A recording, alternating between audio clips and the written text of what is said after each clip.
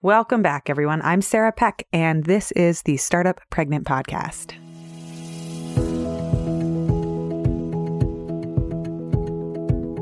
What does it look like to have adult friendships? And why are they so important?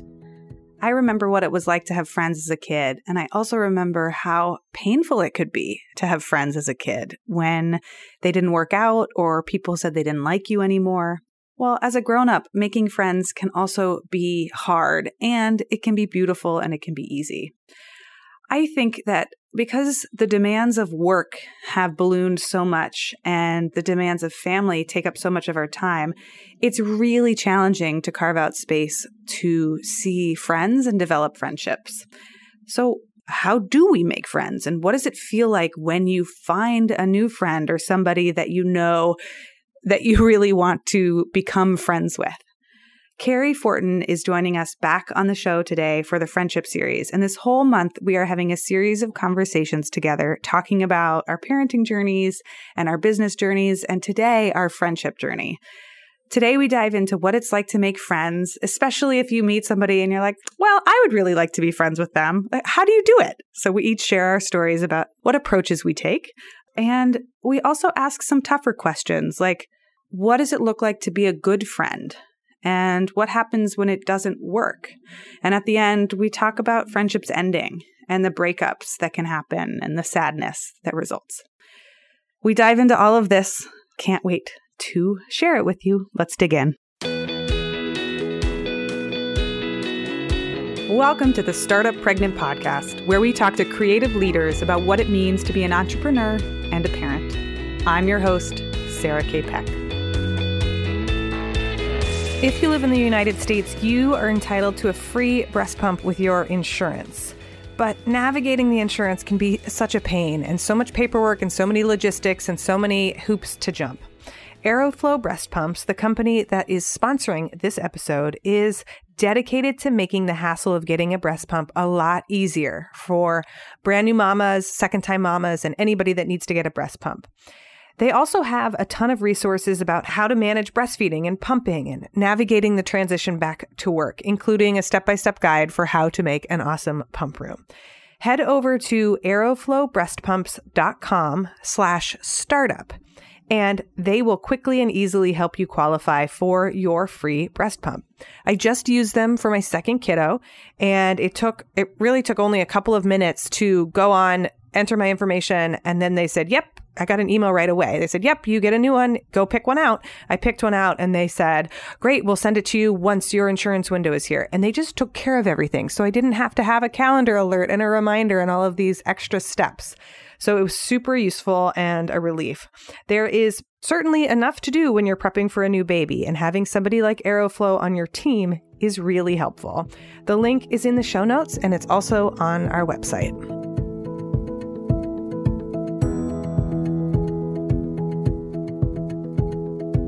Hey everyone, today is a really special episode because I get to bring one of my closest adult friends onto the podcast. You've probably heard her on a couple different episodes, but Cary is coming back and we're doing a wonderful series together exploring a lot of different topics around Startup Pregnant. So today I wanted to just start a conversation about what it looks like to make friends as a grown-up and how that changes over time, and really wander into it. Cary and I started a conversation a number of years ago, months, weeks, whatever, time, a little while back, and talked about like how important making friends is and what it feels like when you make that first adult female friendship. So I'm bringing her on the show today to have a chat. Cary, welcome. Thank you. I'm happy to be back. I'm always happy to talk with you in any form. So I'm pretty pumped about this. Me too. I was thinking that we should probably record some of our just like friend conversations and share those, because I always get on the phone with you and I have such good chats. And I'm like, I need to put these out in public somewhere. Well, I'm thrilled. And what I love about this conversation that we're about to have is that it is a version of something that we've been talking about and mulling over, and it feels so important in both of our lives. So I hope like it's really important to the other really brilliant women who are listening to this. So, Cary, I want to start and ask you, this is like a really broad question, but we'll start here and dive in. What has it been like for you in your 20s and 30s in terms of making friends as an adult? Has it always been something that you've known how to do, or how have you approached it? That's such a good question. I think in my 20s, I was living in San Francisco and I had a bunch of friends from college. So I think I felt like good and full and happy and content. And so I wasn't necessarily seeking out friendships. And yet in that time, I made some of my very best adult friendships, which I think is just, I don't know, a stroke of great luck. The friend that we have in common, Sarah, I met her and adored her, Susanna Scully, and then she introduced us. And I think I was just really fortunate to be in close proximity to a bunch of people with whom I had a lot in common, which, I'm not totally sure about that. And then in my 30s, I moved to a brand new place where I really didn't know people, to Boise, Idaho. And I wasn't sure if I was going to have as many people who, I had some things in common with as I had earlier. And so I actually was a lot more intentional about it. I don't want to say it was work in the sense that like I wasn't, checking off to-do lists, but I did it on purpose. So it's really changed for me over time. And I don't know if that's an age thing or a geographic thing or what it is. But to flip that back around on you, I'm curious about, you go ahead. I was going to say, what was that like to move to a brand new area? Like you picked up, I know you lived in San Francisco for a long time, or the San Francisco Bay Area, and then you moved your family to Boise, Idaho. How did that change and what's that been like? Yeah, it was a huge change. And I think something I've done a lot in my life is like make big choices and then deal with them later, which I think is good because it's the only way I've like taken risks is to not dwell too much on like how hard it might be. And I think in a lot of ways I underestimated how challenging it could be to just be in a new place. My husband and I were both working from home. So we didn't have a lot of just like running into people naturally. And we weren't in such an urban environment where we were like bumping into the same neighbors and folks all the time. And so what I ended up learning, and I heard Cam, my partner, say this to a friend, and I realized is what the advice that he sort of gave me over time was twofold.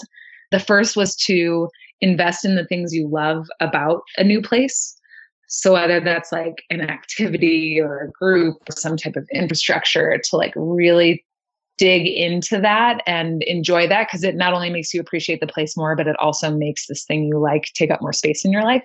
And then his other piece of advice, which is so straightforward and I think the most important, which was to follow up. So like if I happen to bump into someone at a coffee shop, or I happen to, be set up on a friend date by someone somewhere else, like to just go ahead and like send the email, send the text, write back and say, hey, I'm so glad we ran into each other. You said that you were into whatever, and I saw that this is happening next week, and like, would you want to come with me? And so in that way, it's kind of more like dating or something where you just, I just had to really decide I was going to put myself out there. And if I lucked into meeting someone who I thought could be a friend, to just put the work in to making that happen. Oh, I love that. Like that in second piece about intentionality. I think sometimes for me, there have been periods of my life, and I see this in other people, where you let circumstances guide who your connections are. And so there's a lot of like, oh, these are the people I went to college with, or these are the people I work with. And then we make those our community centers because it's easier, because we're all pressed for time. It's convenient. It's already there.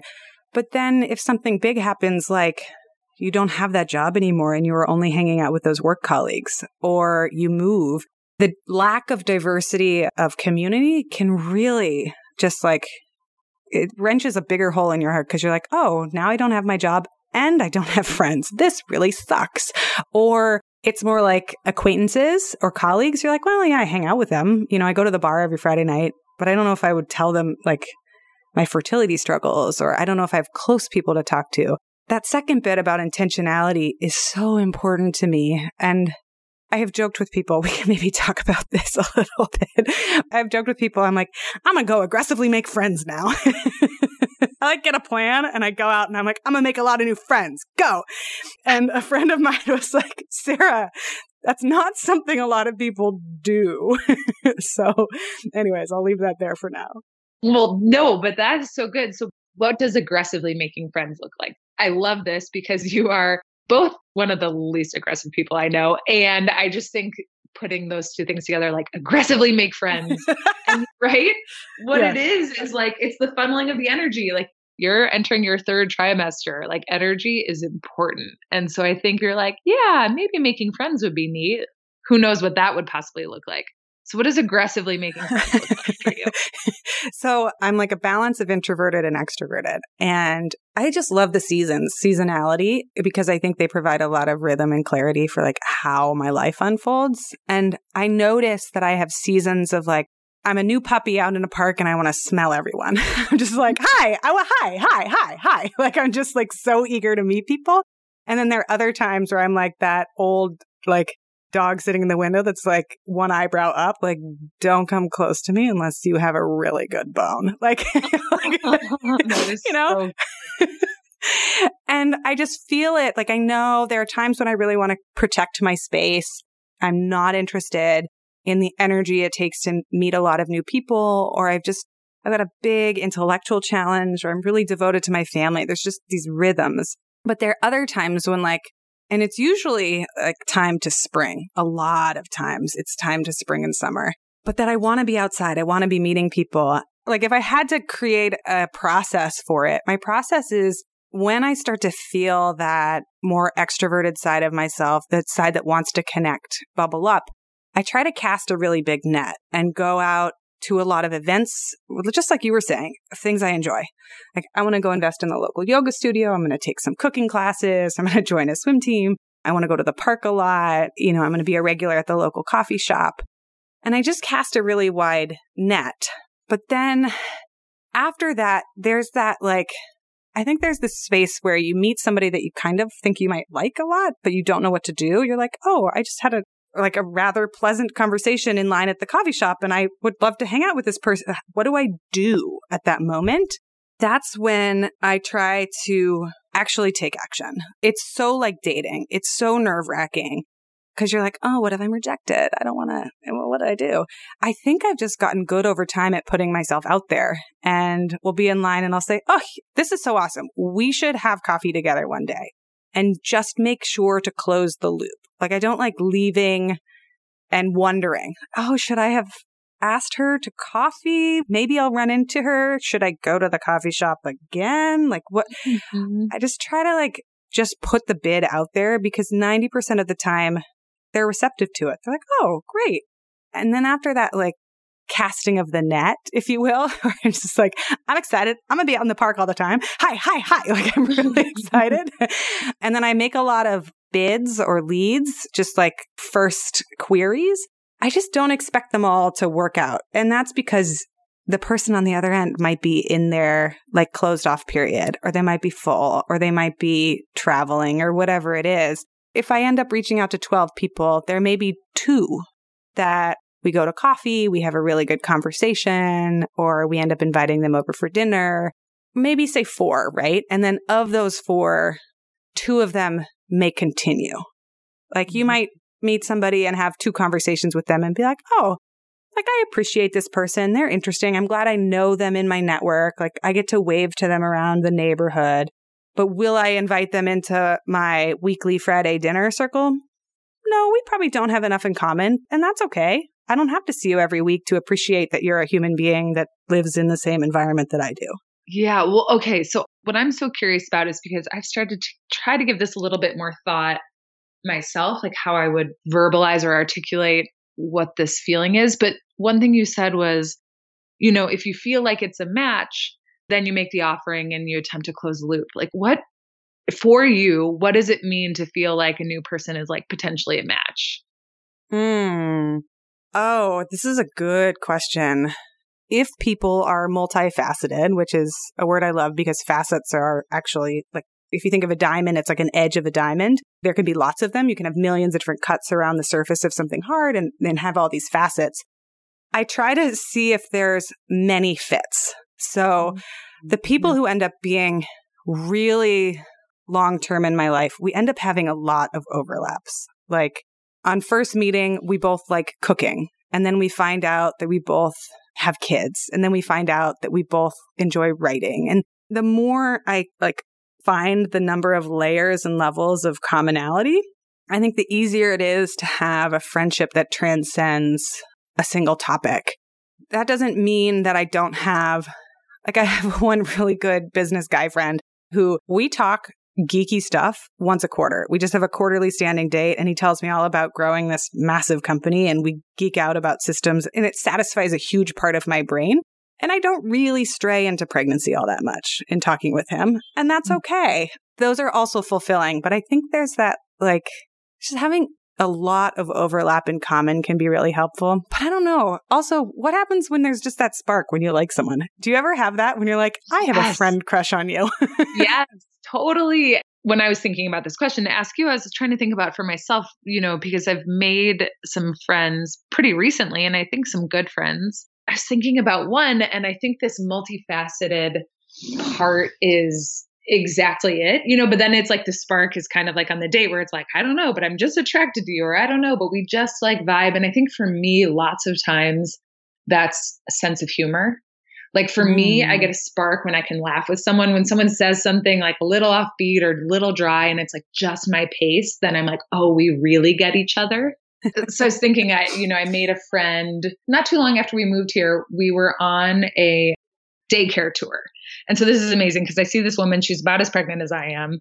We're on a daycare tour. So she's presumably going to be going back to work and is working, and found out that they recently moved from California, did whatever. And then she made this just hysterical observation / question / joke, like partway through the tour. And it was enough for me at the end to be like, can I get your number? Like, can we hang out? You are like, and that was it for me where I was like, okay, yeah, we have all these things in common. A lot of boxes are being checked. I was trying to see if my kid was going to go to the daycare. I wasn't trying to make a friend. Yeah. And then it was a joke she told her. I was like, yep, that's my kind of person right there. Oh, that's too funny. I think that's something I inadvertently do. I was at the playground the other day and there were some moms that have a kid a little younger than my kid, and we were chatting and I really like them. Like they have lots of friend potential, right? But we've only seen each other a few times. But one of the things I do, I wouldn't have known I do it on purpose until you're saying this right now, but I enjoy making slightly off-color jokes. Or this is so funny to be talking about on a podcast. I talk about poop all the time. I do. We talked about it when we started. But I'll talk about poop enough in the thing. But I think I talk about poop because it's actually a really good filtering mechanism. If I bring it up and you're grossed out or you think I'm totally out of line or it's like a really inappropriate thing, it's kind of a stopgap for me where I'm like, we're not going to go that deep. I'm interested in all things, like all the deep stuff, all the gross stuff, all the weird stuff, all the cool stuff. And so I think it's one of my, I don't want to say friend tests, but it is one of those, can you go here with me? Can you, yes. Let's banter over there. But that's it. And it's funny because I'm trying to think, what's my poop joke? And I don't know what it is exactly. I will say, and we don't have to go deep into this, but, we moved here right before the election in 2016. And I had sort of, like most people, expected a different outcome. And so I had this experience of waking up and being like, oh, dang, I am in a red state in a really different landscape than I thought I would be in. And so for me, I think, I would sort of poke out there and, I hung my gay pride flag in my front door and I was just like, hey, if you see this and that's not your vibe, then that's cool. You're probably not my person. And that actually became a big thing for me. I was like, it's big and it's central. And I wasn't thinking it was going to have to be. And then I realized how important it was to me in this exact scenario. And so, yeah, it's kind of my poop joke. It's my. But so something that this also brings up for me is really sharing yourself, honestly, not trying to be somebody other than you are or trying to mold yourself into Betty Cooper, or Martha Stewart. We're not all trying to be perfect. I'm not trying to be proper and have the perfect house and the perfect dish and to say the most gracious things. Although generosity and kindness are huge for me. I think those are really important qualities. I'm not trying to like play a role. And the more I can be who I am right away, right? Like, hey, you know, gay rights, LGBTQ rights are so important to me, important enough to me in this conversation that it's a non-negotiable. Like, I'm going to put a flag up on my front door and tell you this is what I believe in. And there are a lot of people for whom, whatever it is, it's the church you go to or the way that you think about certain things, animal rights. Sometimes those are the things that you lead with and they attract other people to you as much as carve out the people you say. We can meet for a debate along another context and we can negotiate a friendship amongst this, but it might be more of a repellent. Yeah, you know, that is such a great thing. I mean, it's literally, I talk a lot in my family. My joke is always like, let your flag fly, like whatever it is that you're about and you stand for. And sometimes it's in a funny context, you know, you're not trying to be liked by everyone. You're just owning who you are. And I think that that's it. I literally put up a flag and said, this is what matters to me. I mean, and you know, literally a flag. This is honestly a flag and here it is. And it is not, you know, like Pride Week or month or whatever. And for me too, it's also a banner under which bigger, much bigger things exist, you know, other values. But for me, I just thought, yeah, this is the flag and I'm flying it. And I think that people with whom I share some of those really, really, really important values, you know, that's kind of what I'm looking for in this moment. It reminds me, yesterday I was walking. It's boiling hot in New York City right now as we're recording. And I was walking down Central Park West on the other side of Central Park. And there's a big church overlooking the park. And you know how churches have those billboards and signs? And like one of them, there are always those letter tiles that you can put up and they like put the new letters in. And one of them had all the sermons. You know, it said, here's all the times that you can come join us. I think churches are so beautiful, by the way. And then the other one, the entire board had 3 words on it. And it just said, Black Lives Matter. And I stopped and I was like, I had such a huge amount of love. I just said, I love you. I love what you stand for. I love that you're supporting this. There's so much richness and complication. And it's never quite like we're making it simple by saying like, oh, here's a thing and here's a thing and let's divide everyone up. And but then there's also so many overlaps and layers. And like, I especially think those signs are helpful when you might be in a place when someone might expect something else of you. Like, oh, it's a church. I expect them to be X, Y, and Z. Or like I have a story in my head about what church is and what that means, you know, whatever that is for you. Everyone can have a different one. And then to see something that pattern disrupts a little or pattern confirms, right? Like everybody's experience is different, can be so helpful to say like, oh, okay, like I like what you're doing here. Let's have a conversation. Mm-hmm. Yeah. I mean, it is really interesting because you had said before, like this idea of like a friend test, which of course it's not, like that's not the intention, but it is interesting. I guess it brings up for me too, this other idea where if it's someone with whom I can sort of quickly get into something meaningful, whether or not it's like bizarre, anecdotal, or if I were to like cross paths with you and we were both to kind of smile at the Black Lives Matter, you know, banner and what that would make me think of you and how we could maybe like dig right into something important. That for me is almost always when I know like, wow, there's something good here. If we can skip through like the weather and the heat and how pregnant are you and what does this all mean? And we can just go right into this piece because we both noticed it and it matters to both of us. Man, that's someone that I will, that is a friend I will hunt down and force to be someone. Yeah. You know, Sarah, too, what I was thinking about, you've relocated across the country and then even within your city moved a good ways. And I've relocated and I think about even just the two of us, we became much better friends after we separated geographically. I wonder what that looks like for you, sort of distance friendships, like if that's something that you seek out or is growing for you or what that looks like. You know, these are some of my favorite friendships, actually. Like, I think local friendships are amazing and I need them in my life. I need to see real humans on a almost daily basis, maybe daily, in order to just like have that spirit of being alive and the rhythm of and patterning of life. But I also note really quickly the introvert in you. I need to see real humans almost daily. Like I just, that's your standard. Okay. Sorry. Continue. It's so funny because I do so much talking and writing and people are always like, oh, you're such an extrovert. And I'm like, you realize I sit behind a microphone, write and swim by myself in my home for much of my day. It's like, no, please don't come over. Like people are like, hey, you want to meet in person? And I'm like, let's not. How about a phone call? Like, so yeah, for me, it's my sweet spot. It's like, I love phone calls because I usually go out walking in the forest by our house. And it's such a soul building thing for me, but also gives me the freedom to spend my 6 hours by myself every day. My husband's also introverted. We both have very good extrovert characters. Mm-hmm. When you meet us, it's when we're being extroverts. So people assume. I try to, especially with people that I feel like a soul calling to, like a spiritual connection. And you're one of those people, Cary. Like we have gone so deep to talk about some of the most heartbreaking things in our lives and some of the hardest things. I try to set up a monthly rhythm where I just check in. And if we can standardize it, like if we can say, hey, and I have one of these with Susanna, our mutual friend.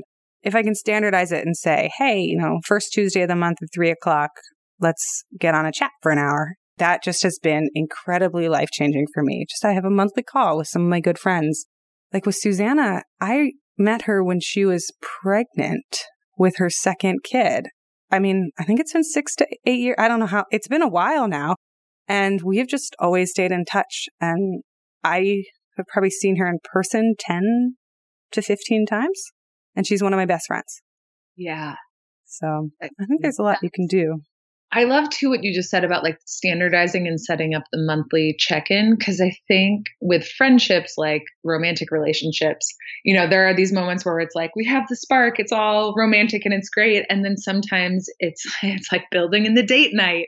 Mm-hmm. It's like, okay, this is emotional. Our connection is real. I really, really like you. And here's the logistical piece that we need to like keep this going. And so I'm going to like send you a calendar invite and please like accept, or, I just think blending those two things can feel unnatural. And it's one of the things that I've learned and appreciated most, especially since moving, is that, I don't know, it's some of the most important tools are those really practical ones for keeping the emotional connection alive.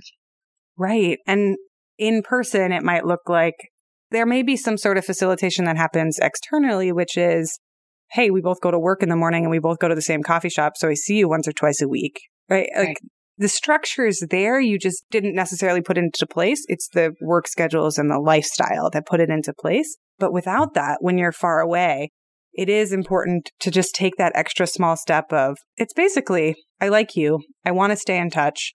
And then if that makes you feel really nervous, like you can't commit for that long, one thing I've had a lot of success with is doing it for 6 months. Like, hey, I'm moving away. Let's chat for 6 months and just do 6 calls. Let's do one a month because I'd love to get to like hear how your life is going and stay in touch a little while longer. And I know we'll stay in touch over the years, maybe less formally, but if you want to do a couple of phone calls, and then if you're both feeling it, you'll know also there are people I've stayed in touch with where it's like, hey, how's it going? Good. You? Like, it's just, you're in different spheres, or you're moving in different energies or orbits, and that's okay. Like, it's okay not to have everyone in your life at all times also. Right. I don't know. Just a part of it is coming up for me too about like these initiating either of like the structure or of making a friend, is that something that I started to embrace in my 30s. I think it's related to like self-confidence, I hope. I'm not great at remembering names, but I'm great at remembering faces and anecdotes and stories. And, so I might not know your name, but I'll be like, oh my God, you moved here from Atlanta when you were 8 months pregnant and your husband was in the military. And like, how did moving into your house go? And like, how was having your kid? And they're like, wait, who are you? And I think that I've just tried to kind of swallow my pride. And I actually don't even view it in that way anymore because I've done it so much. And just to be the person be like, yeah, we met before. I remember when this happened. Or, hey, I haven't seen you in a while. Like, how is X going? And I found that even if the other person I don't know, it's like letting someone know that you notice them and you remember them and you care about them. And some people will be off put by it. And, maybe that's not a great fit. And other people will be like, wow, thank you. Like, that's so thoughtful you remembered, or vice versa. I think that's been a big thing for me, especially with making new friends. If it is one of those where you like happen into someone at the coffee shop and maybe you don't have that huge spark, but you've bumped into them enough just to say like, hey, I see you. I'm interested in you. Yeah. That's been a big opening for me. So I want to just like riff on this for a second, because I think that phrase, I'm thinking about you, is one of the kindest things we can do for other human beings. And I will admit that it occupies a good chunk of my brain space and my energy. And I've talked to my husband, my partner, about this. Like I hate the word networker, but I am the networker and the connector. Like being a connector is one of my strengths. I love meeting people. I love getting to know them. Like I host a podcast for a reason. I get to interview people every week. It's awesome. And he tells me regularly, like, you bring so much to my life because you bring so many interesting people into it. Like you consistently get to know new interesting people and you take care of them. And for me, that like, I'm thinking about you. One of the things I try to do every week is send postcards and letters and emails and texts. And I do it proactively. I don't do it with a need. Like I don't do it with I have to get that document from Cary. Let me text her. Does she have that document? And this has been habit building. I don't think it was something I intuitively would have said I knew how to do at age 23. But as I realized more and more how important it was, I started setting aside time to do it. And it's like, hey, text 5 friends. And just say, hey, friend, like I actually did it about an hour before I got on the phone with you. Just send a voice message to my friend Val. And I said, hey, here's my update. It looks like we're updating each other every couple of weeks, but I wanted to let you know like, that thing that we talked about. Here's what's happening. And also, can you tell me how your life is going? I've been thinking about you. They're called touches. Like I interviewed Maura Aarons-Mealy on this show about it, but it's like reaching out and touching somebody in virtual space, like being the proactive one to send a message. I send emails. Like one of the things that I do is I have several friends that are podcast hosts, so I'm always thinking of new guests. And I'll reach out and I'll say, oh, hey, friend, like you'd be a great guest on this show.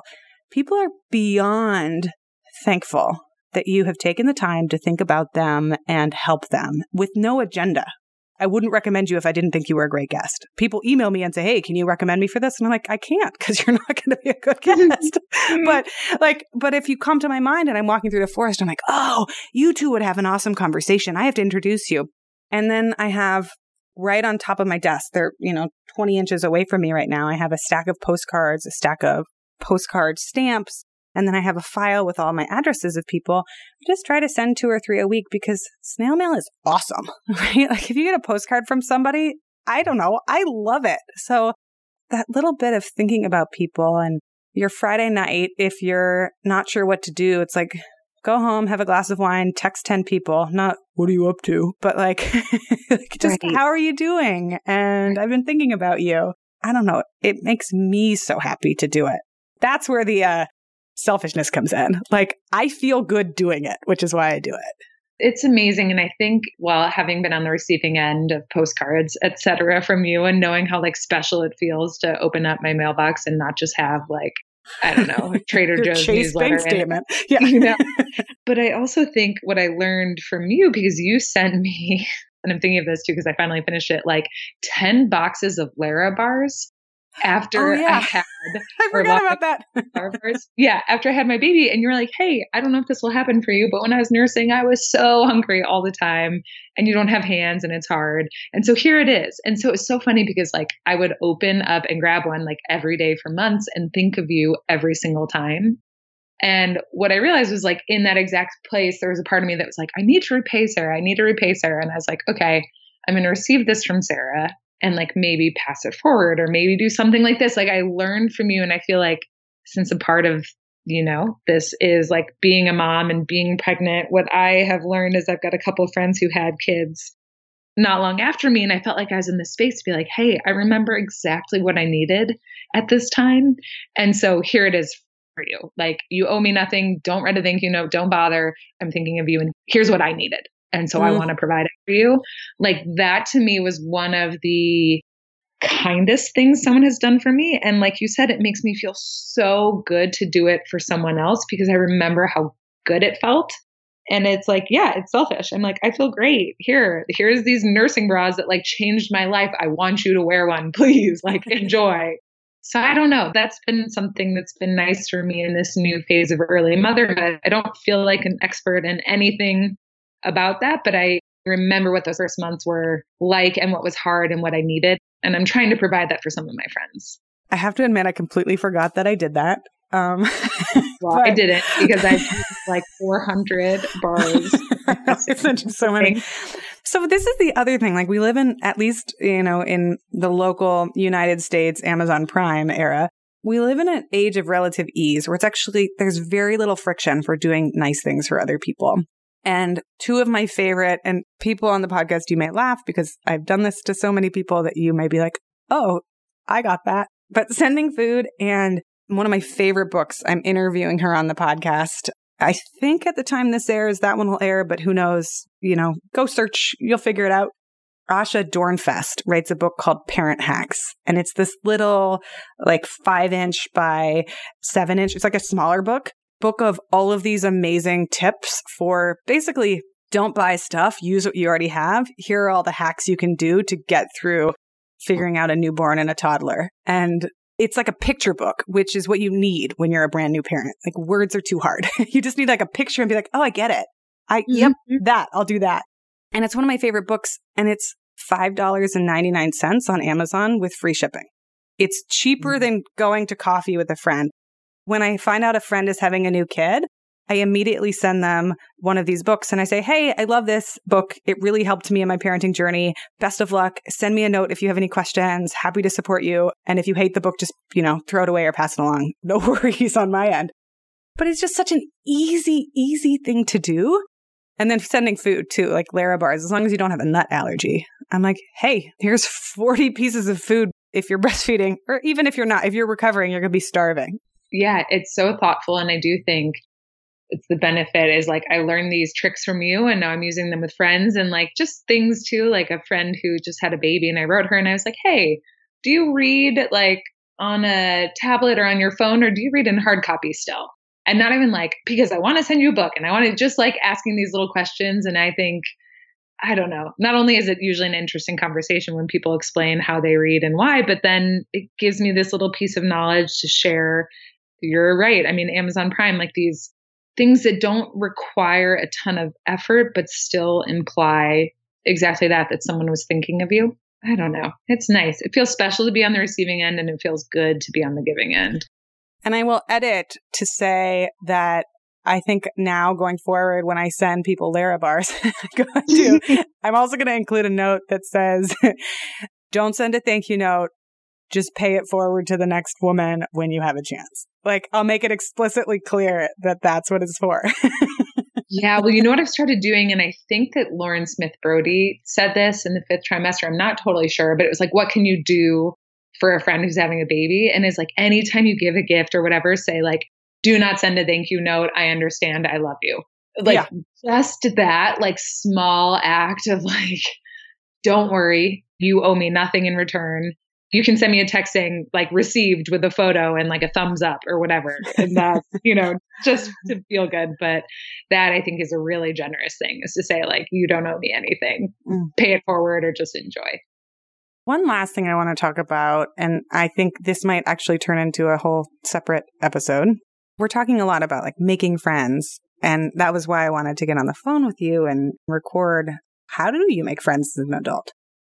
But there's also that aspect of friendships ending and moving on and separating. And I think that's a really tricky one for people and it can be really sticky and hard. And to me, the biggest metaphor is birth, right? Like you invite life, you also invite death. All of these things are part and parcel with the process. I never think that relationships are forever.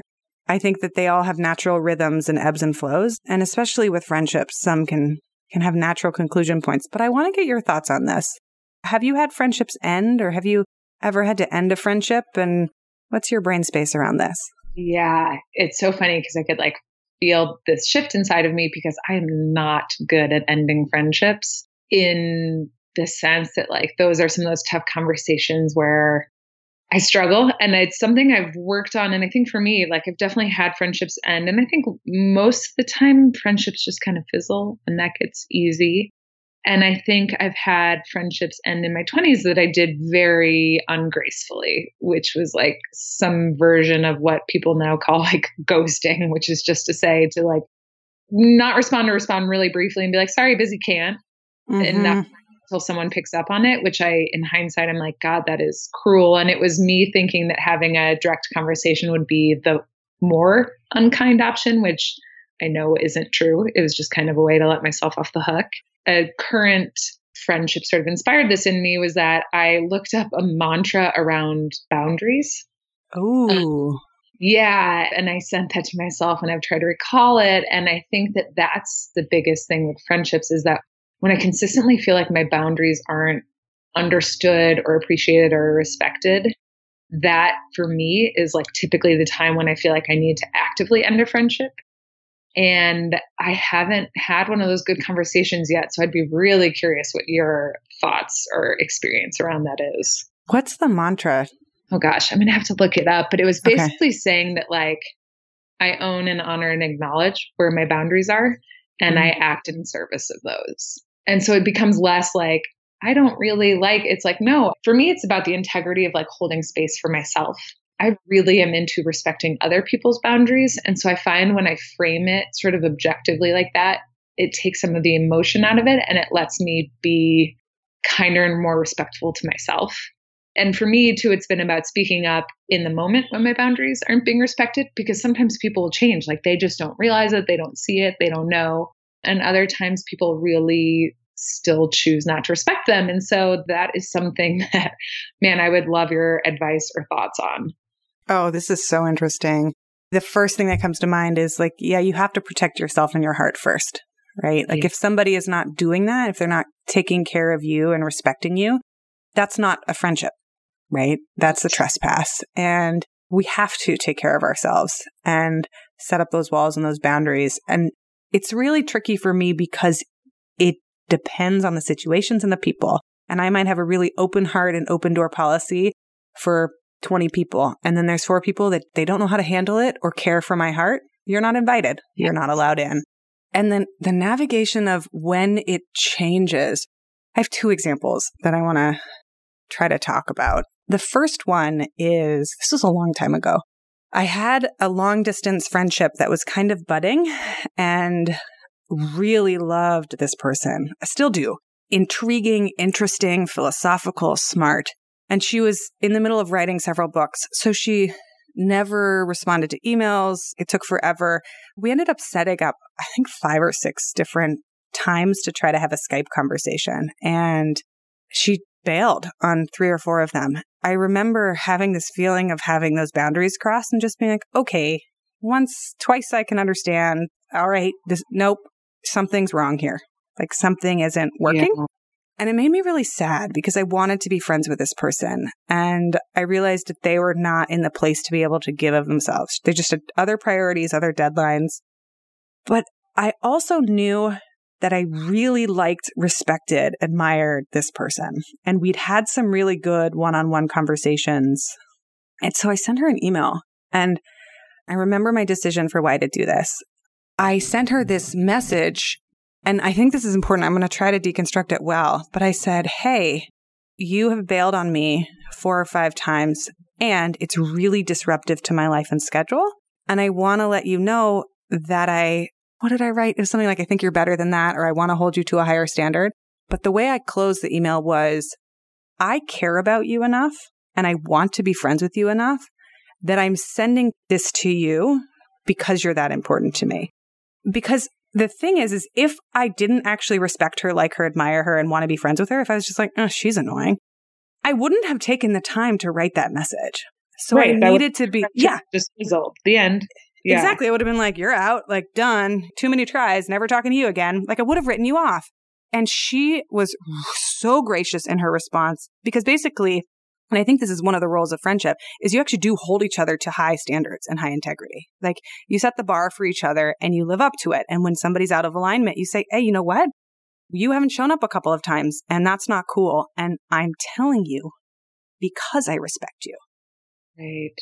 So that one was super important to me. And we actually grew closer. We both agreed that we weren't going to try to stay in touch as much. It wasn't the right time. But also, I think our respect for each other elevated, and hers for mine, because I set the boundary, because I said, you cannot treat me like this. Like, you can't keep blowing me off. It's disrespectful. And I think more highly of you. Like, I expect better is basically what I was saying. What I think is so good about that too, I mean, and clearly you have a lot of respect for this person and they sound intriguing and brilliant and all those things. I'm just thinking about some of these relationships that I have. And I think it's also giving someone the option. Like, I think there are times for you to say, like, this friendship is over and here's why. But I think there are also times to say, like, hey, I'm open to this friendship. It just needs to look more like this. Yes. And if that works for you, great. If it doesn't work for you, you get where I am at. And because I think that lots of times for me is I get past the point without speaking up of really wanting to maintain the friendship. So I get to the place where I'm like, oh, I'm so done with you that I just don't want you around, period. And I missed the chance like 10 times ago to say like, hey, this is what I need. This is what I'm open to. Like, does that work for you? And I'm just thinking about this out loud. This is me too.